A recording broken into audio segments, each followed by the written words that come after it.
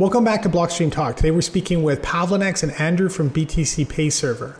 BTCPay Server is a self-hosted open source payment processor that supports free, private, and censorship-resistant payments for online and real-world Bitcoin transactions.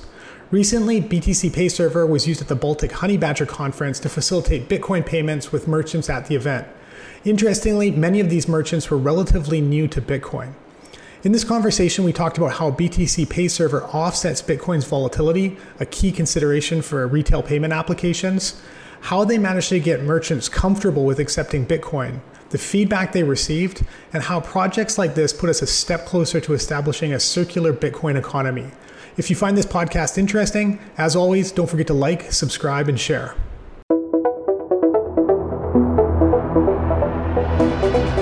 Thanks for joining the show today, guys. Thank you. Thanks for having us. Before we jump into BTCPay Server and what you guys have been up to, could you maybe introduce yourselves and give our listeners a brief overview of your roles at BTCPay Server? Yeah, sure. So my name is Andrew. I go by the name Cooks online. I've been working on BTCPay Server for, the past 5 years, maybe a bit more.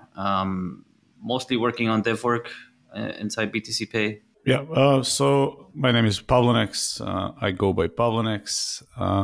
I've been similar as Andrew. I've been involved with BTCPay for since the beginnings, I'd say. So that makes it 5 years, I think. So besides BTCPay, I'm working on Stratum V2, also Spiral grantee. Worked on several other projects in the industry. But I guess currently just BTCPay and Stratum. And my role is janitor or a PM, however you prefer. Great. So for anyone in our audience who might not be familiar, can you explain what BTCPay Server is and how it works? Yeah, sure. So BTCPay Server is a free open source payment processor for Bitcoin that is self-hosted by you independently and allowing you to be self-sovereign and your business as well. There is no revenue model. There is no commercial plans or any of that. It's not a company. It's just a software project that you just run yourself. We develop everything out in the open. We don't have any backdoor meetings. We don't have any VC funding. We just work on this independently and towards a common goal of self-sovereign Bitcoin payments. Very cool. I saw a video recently of Baltic Honey Badger, and you guys were selected to process payments there. How did that come about? So we've been with Honey Badger since the beginning. So we are, in a way, friends with them. We've been supported by them for a few years now, and we organize our BTCPay Server annual gatherings, which we call BTCPay Day in Riga. So we have developed a pretty good relationship with them. And in one of the conversations, they said to us that in like earlier conferences, people were unable to pay in Bitcoin with merchants outside. And that was probably the biggest complaint that they had for the conference. So we were just thinking, okay, how can we help you guys? And then we started tinkering how to make this experience smoother. We identify a few requests that merchants had and some setbacks that were also previously stopping them from accepting Bitcoin payments. And we went from there and created a very tailored solution for the Baltic Honey Badger. Anything to add, Andrew? Yeah, to add, the only thing I would add is that we've been helping them for the past, 2 conferences with ticket sales for the conference itself as well. So we have been,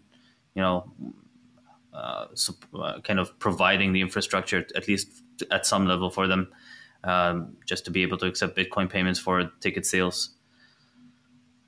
This year, we just expanded it to, the actual merchants in the conference. Yeah, that's very cool. And how did you decide on the plugins like Prism and Sideshift, and how did those work? And maybe also introduce briefly what Prism and Sideshift do. Yeah, so the plugins in BTCPay is something that we came up with a few years back.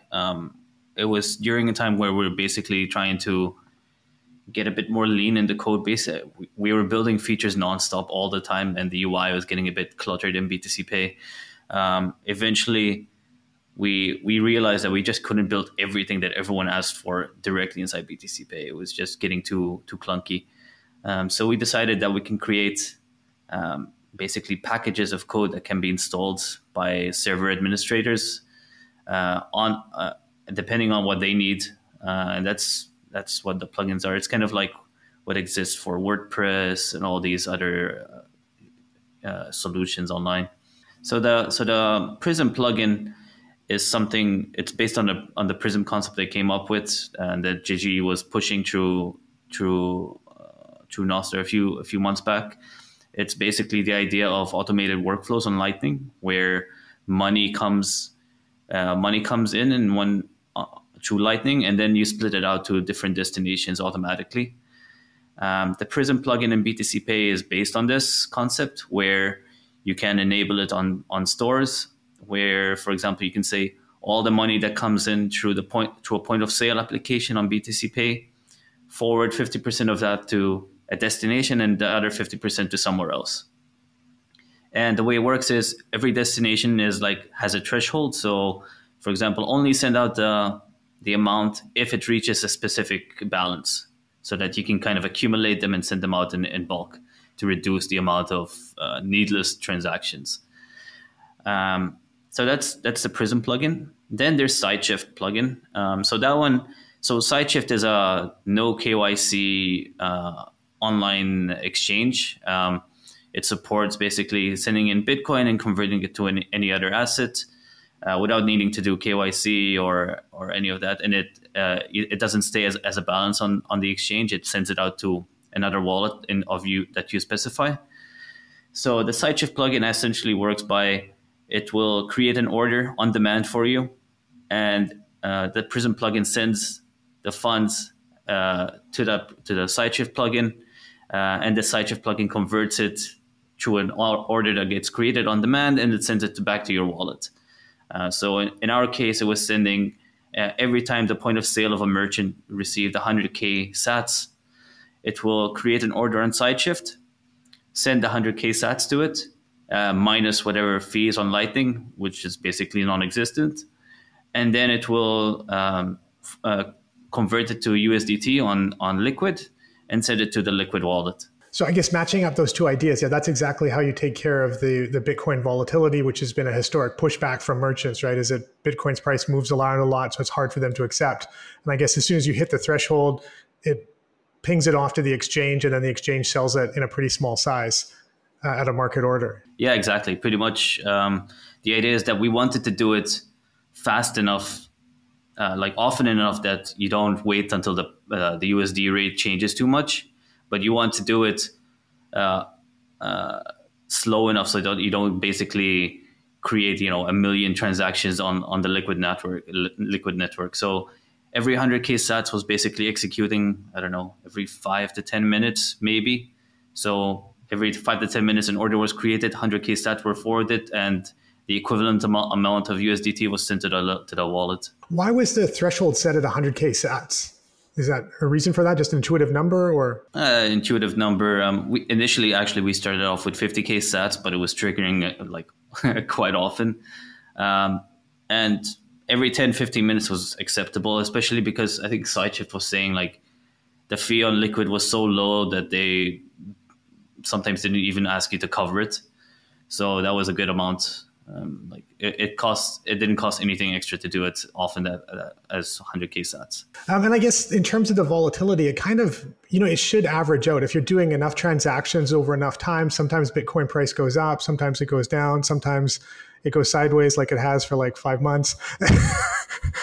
So I guess over time it should average out if you're doing enough transactions, right? Yeah, I would say so. But merchants are a bit finicky, especially when you're doing something for 3 days.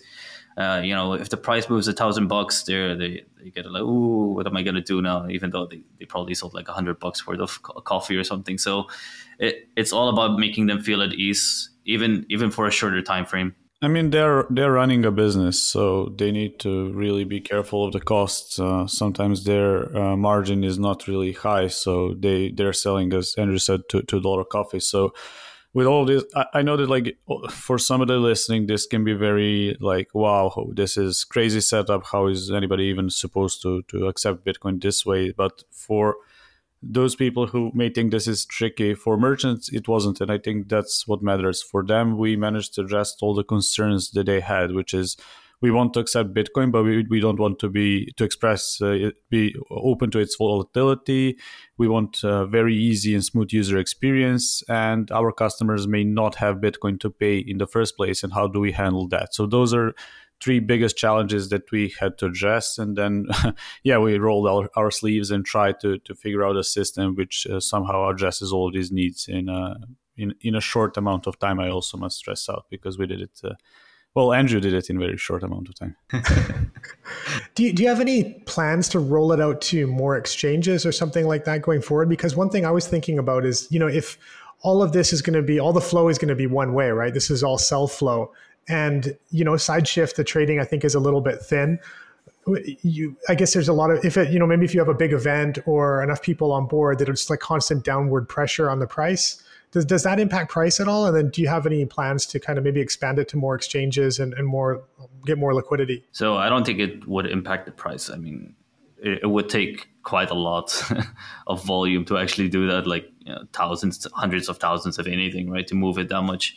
On Sideshift, I don't think I'm not even sure if they, kind of simulate the price movement. I think they're more like following the USD price on a different exchange or different price sources, and then saying, oh, this is the price. At least that's my impression of it. Regardless, we do wish we could support more, just for the sake of options for the user. The main reason I chose Sideshift was because their API allows some interesting things without having me kind of be like an intermediary to everything. So it's like a public API. They don't need me to, create a service like cooks.org and running, some Sideshift intermediary operation. Like all the merchants can just do it without needing to register with Sideshift or getting an API key. They can just connect to it, create an order, and the money just flows through. Regardless of that, we do have part of the plugin system also supports exchanges to a degree. So, for example, we want to make it so that you can hook in an exchange and create orders on those exchanges and send creating deposit addresses and payment requests on the exchange, so you can forward to that as well.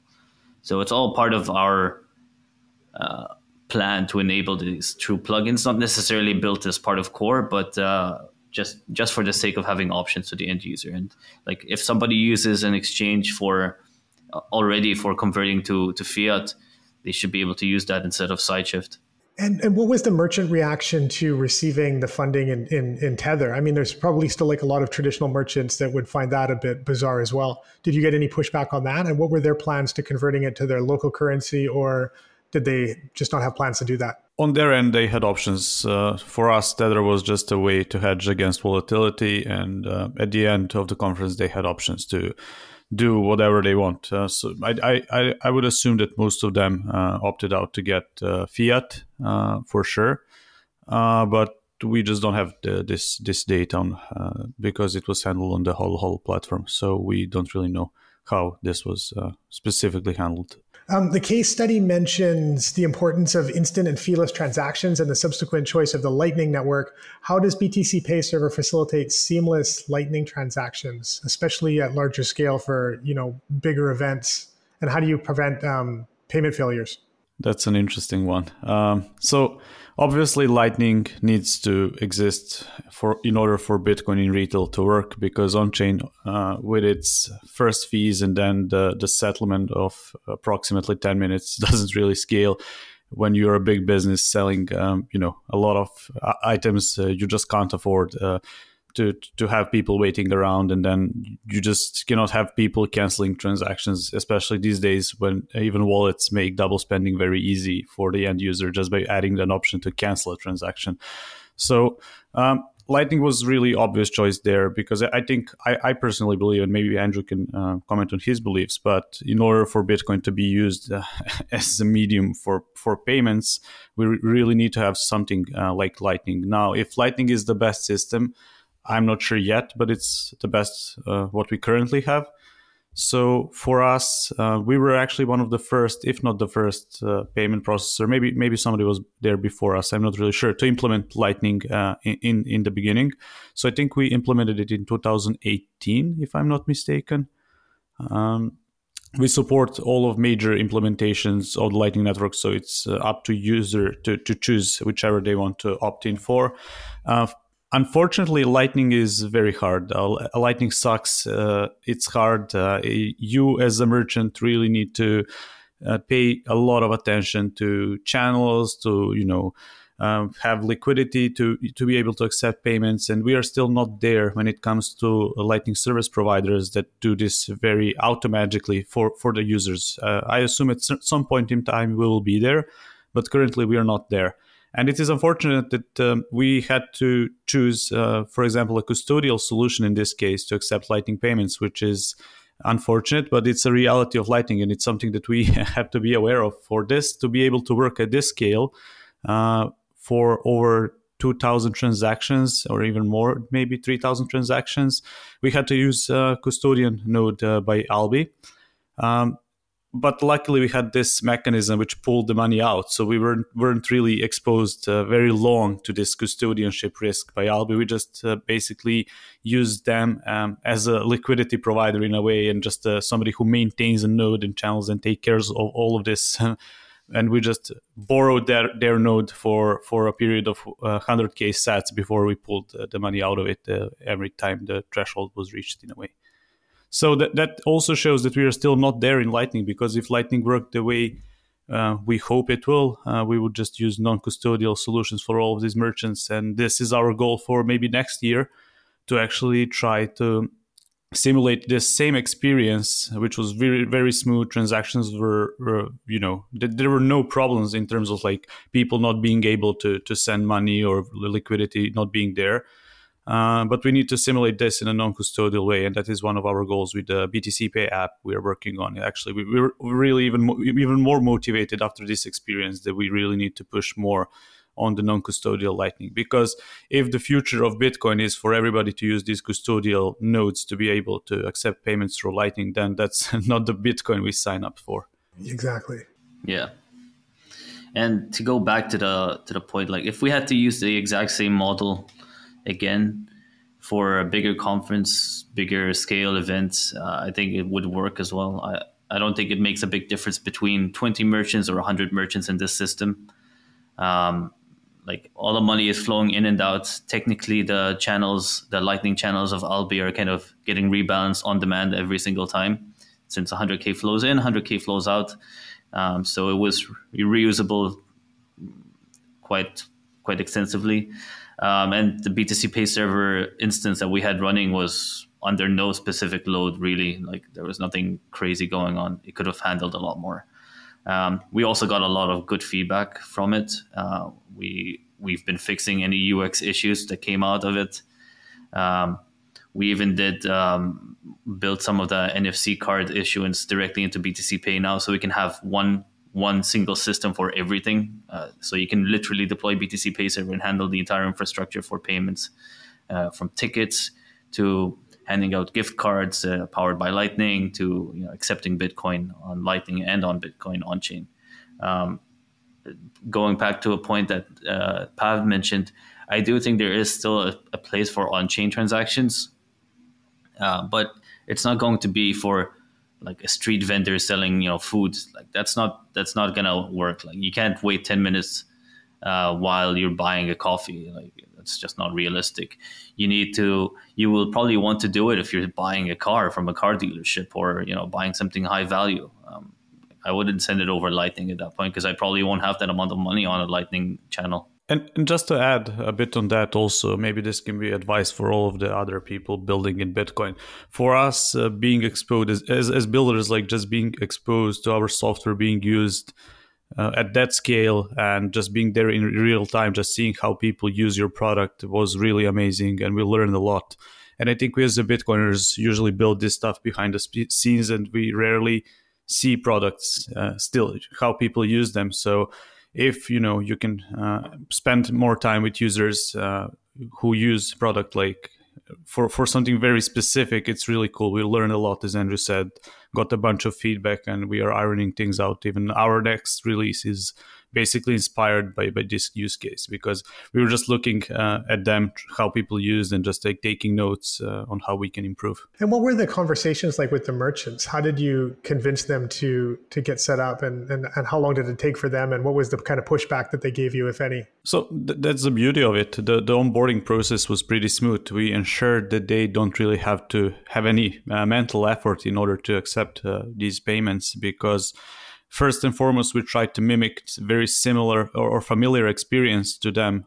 So for a merchant, all they had to do is make sure that point of sale is charged, and well, we will learn one more about lessons, and this is like Wi-Fi. On one of the test days before the conference, we actually figured out that we have internal network for all of these point of sale devices, but then somebody shared a password to that network in a group with 800 people. So then merchants weren't able to really have smooth experience. So then we use SIM cards in these devices, which allow them way better connectivity. But for them, it was pretty smooth. Like we spent literally 3 to 5 minutes with each and every of them.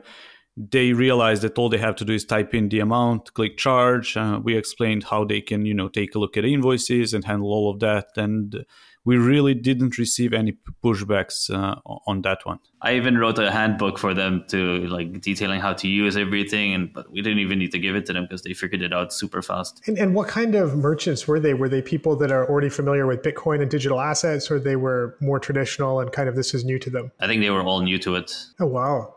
None of them were very experienced in how Bitcoin works, what Bitcoin does. Like they were literally just there to sell their food. I had no clue what to do. That it was they probably knew it was a Bitcoin conference. They probably heard of Bitcoin, but they had no clue how or what it does or why. In a survey conducted after a conference with them, actually on a scale 1 to 5, I think approximately they were on number 2, how familiar they were with Bitcoin before the conference. So that probably means that they heard about it. And then how concerned were they to accept Bitcoin? I think their answer was on a scale 1 to 5, it was like 4, being concerned to accept Bitcoin as a payment before the conference. But then what was really amazing is that we asked them then, okay, would you be up for accepting Bitcoin payments next year? And 83% of them actually said yes. And when we asked, okay, would you be open to accept Bitcoin for your business in general? 50% of them said yes, which is really great number for somebody who really is not familiar with Bitcoin at all. So the smooth experience really helped onboard them to Bitcoin in a way. Could you explain a little bit, dig a little bit deeper into your, using the point of sale machines to make the payment experience more familiar for merchants? Is it a different machine? Is it something you guys built specifically for this, or was it something that was off the shelf? So the machine is from a company, or I guess working group called Bitcoinize. They're working on selling this product on a large scale. So they helped us out. They sold us the devices at a very at cost, just for the sake of us trying to enable these merchants. The devices, they're nothing special in terms of what they do. But the good thing about them is that they are so similar to other devices, to other payment terminals, and that's the main point. They look exactly the same. They function the same thing, right? So for them, I think that's the main selling point. They just look like every other device that they own on their food truck when they want to accept money. Yeah, I think if we want Bitcoin to be adopted, people need to use Bitcoin without even, being mentally focused that they're using Bitcoin, without even knowing. Like for them, they were just accepting payments, and that's what mattered. And what about the NFC voucher cards? How did those work? So that was a collaboration with the teams from My Pleb Tags and Ellenbits. They ordered and issued the cards themselves. And basically these cards, they're called Bolt cards. What they do is you can top them up with Bitcoin, and as soon as you tap them on an NFC enabled checkout experience in Bitcoin, they will pull the money from the cards and over Lightning and pay for it. They're pretty cool. We've had that support in BTC Pay for a while now. It started out as a plugin actually in BTCPay because we felt like, okay, this is super niche, nobody's going to use it. Like, it's like, it's like, okay, we mostly focus on online payments for the most part, right? So like this is a very physical aspect of payments. So we built it as a separate plugin, and we noticed that everybody was basically installing the plugin and trying to use it. So we're like, okay, maybe this is more popular than we thought, and we moved it directly inside the core of BTCPay. So now every install comes with the feature enabled. It's really cool. We launched it. I think we launched the plugin at least last year alongside when the Coin Corner guys released their paid Bolt cards. I think it's really amazing, and we're working on creating a lot more experiences around it. For example, we have a plugin called Ellen Bank, which acts as a semi-account system inside BTCPay server. So you can have sub-accounts there with individual Lightning balances. And each of these Ellen Bank accounts can have, you can issue a Bolt card directly on it now. So we're basically making it, a standalone payment and card issuing service. Oh, very cool. And given, the feedback from the surveys and the merchant experience was pretty positive, what's the plan going forward? Are you working with more conferences and events going forward? Have you had any interest from any mainstream events? Is that something that you're looking to do, maybe non-Bitcoin events? Yeah, we realized that Bitcoin in retail is something that we really want to work on and focus on more in depth. That was the first learning for sure. And just like the second one was, we definitely want this to succeed. We want more conferences to accept payments for sure, whether it's Bitcoin or not. Preferably, it would be great if we had non-Bitcoin conference accepting Bitcoin. That would be great. But any conference organizers willing to mimic this setup. That's the reason why even we wrote this case studies to motivate people to adopt this. And if anybody out there needs help on setting this up, feel free to reach out. We'll gladly onboard you. It's also helpful feedback for us. Feel free to reach out. You mentioned at the beginning that you also do a lot of work on other open source Bitcoin projects, including Stratum v2. Can you explain, maybe shifting gears slightly, can you explain to our listeners what Stratum v2 is and why that's necessary, and also how individuals and organizations can contribute to its development? Yeah, sure. So I work on Stratum v2 together with several other people. It's an open source project. So Stratum v2 is an upgrade to an existing mining protocol. Currently, all miners use something called Stratum v1 or just Stratum. It's a mining protocol that allows mining devices to communicate with each other, with mining pools, and of course the Bitcoin network. The reason why there is a need to upgrade the protocol, no matter how scary that sounds, is that the new protocol improves security, optimizes for better performance, and most importantly, decentralizes transaction selection in Bitcoin. Currently, mining pools are the one that we basically get to say which transactions go into next block. And with Stratum v2, we are shifting that responsibility back towards miners. So individual miners will be able to do transaction selection, so that no single entity can censor mining pool, for example, or just say, okay, these are the transactions from X individual that shouldn't be included.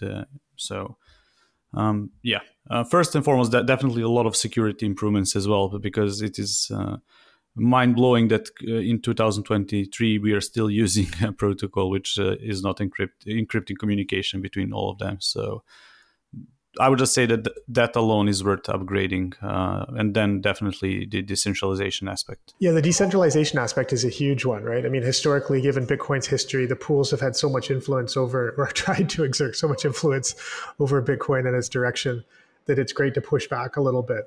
Yeah, so we are working on something called SRI, Stratum Reference Implementation. So just like, maybe I'll give example for Lightning Network. In Lightning, we have several implementations: Core Lightning, LND, Eclair. In Stratum, there is like Stratum v2 is a protocol, but there are different implementations of it. One of them is Brains implementation, which has been in use for quite a few years by them only. However, for implementation to be widely adopted and used, it needs to be open sourced and it needs to be developed independently. So that's why we formed a working group of several different entities and organizations who are now involved into building an open source implementation of and also complete implementation of the Stratum v2 protocol. We will be shipping our, I think, next update within, next month, mid next month, I would say. And this update will be very big because it will allow miners to finally implement, mining pools actually to finally implement the software within their infrastructure if they want to. We've done a lot of optimization, a lot of restructuring, refactoring, so the code is finally ready. And when people say why Stratum v2 is not adopted, I would say it's on us. We didn't really develop a software yet, and now it's done. So now we will see if pools and miners, of course, adopt it going forward. So great, guys. I don't want to take up too much of your time. Is there anything we missed? Anything you guys want to highlight? Definitely want to let people know where they can go to find more information about BTCPay server and some of the other projects you guys are working on. Yeah, you can go to btcpayserver.org to find the entry points to find our discussions, documentation, installation guides, request new features, talk with us, give us feedback. We want to highlight that we're working on the non-custodial Lightning aspect quite hard now. We recently announced that we're working on a native application cross-platform to allow Lightning a Lightning node to be run remotely from your BTCPay instance, so that you can have shared instances with BTCPay while also accepting Lightning without sharing custody with someone else. It's something that we're focusing very heavily on. We're hoping to get something out by next year, at least an MVP. And we're welcome to talk about it with anyone that wants to hear what we have to say and what we're proposing, just to get feedback, see if we're doing the things right. If you want to get insight into fun part, follow BTCPay account on Twitter and Nostr, of course. For Stratum in particular, the website is stratumprotocol.org. Great. Thanks a lot, guys. Appreciate it. Thank you. Thank you.